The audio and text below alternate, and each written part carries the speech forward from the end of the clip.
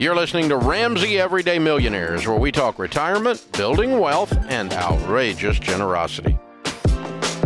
Nelson's in San Francisco. Hi, Nelson. How are you?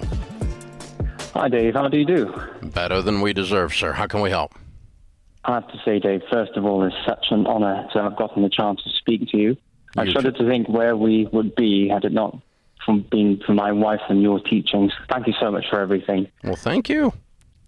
I have a quick question.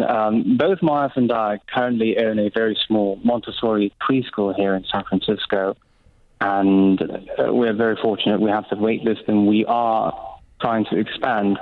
It's our first time looking for a commercial spot here, and, looking for a commercial spot also means that we have to do the renovation. So I was wondering if you can give us some advice as regards to the do's and don'ts of lease negotiation, and the start of actually if we should find an architect or a designer or a contractor. Well, are you going to try to? You're going to try to rent an existing building, you're saying, and then just redesign it for the use of the school, right? Correct. So we have to do the flooring, the floor plan, the bathroom for the children. Mm-hmm. Okay. Well, obviously, the more time you spend shopping, the more likely you are to find something that is closer to usable, that requires the least renovation. That's our best bet. Okay? If you're moving into a typical commercial setting, they're going to lease it to you and include a certain amount of TI, tenant improvements.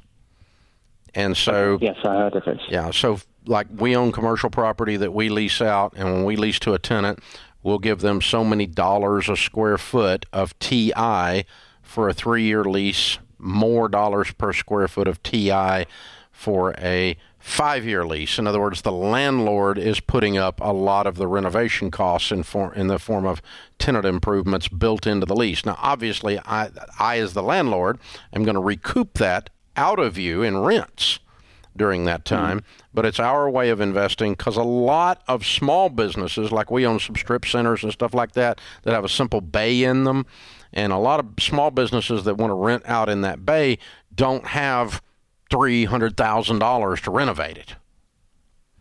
Okay, so we might put in, depending on the lease terms and whatever, we might put in $100,000 or something, but that's then built into or capitalized into the lease. We get our money back over the period of that lease, and we get rent. So it's built into it. But that's a normal carrot to dangle for a commercial landlord to draw in someone, is a certain amount of TI. And what I would be looking for is a situation where the TI will cover your renovation. And so, I see. And a lot of landlords have a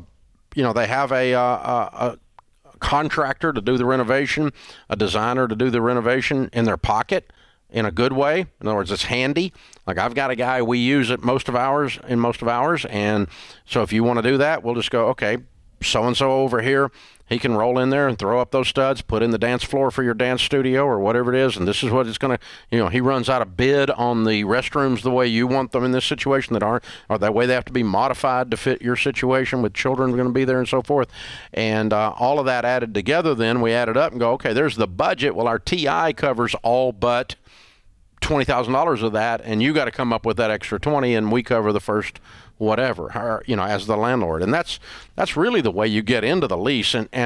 But again, if I've got something there okay, I have a daycare in one of ours, okay? And if that daycare were to move out and you were to move in, there wouldn't be a lot of retro.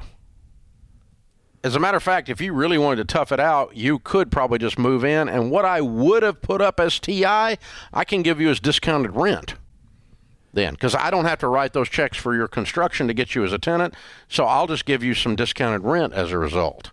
And that's not unusual. So I'm really, in your case, looking for something more like that than I am this massive, glorious glass box somewhere that you start from scratch and have to draw up and build every little element of it, because that gets really expensive. Dave, what's the best way to search for a commercial property to rent? Is it through a traditional real estate agent? Are there certain people that can help you, a certain place to go? commercial real estate agent. And again, they specialize. A lot of them make their living on leases just like this, and they get paid by the landlord a percentage of the lease commission. When the lease is built out, and so we'll pay if a real estate agent brings us as the landlord a tenant. We do the tenant improvement. We pay them, so we get a lot of out of pocket to move somebody in there in a lot of cases. But there are commercial agents that don't do any houses, and all they do is make their living leasing space.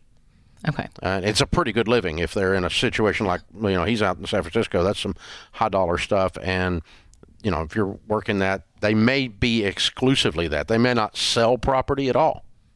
They may only work leases. It's not unusual at all in a market that size to find people that make their whole living doing that in a very specialized way. But what you've got to do, you got to go out there and kick the tires and turn over the rocks and find, be shopping and calling and messing around, poking around, to find the thing that's the best fit. Because if you just go to the gleaming, shiny glass box and go from ground up, it's going to be expensive. It's going to be very hard to make the move. And you're trying to expand your business at the same time, trying to make a bigger school. So very, very, very difficult.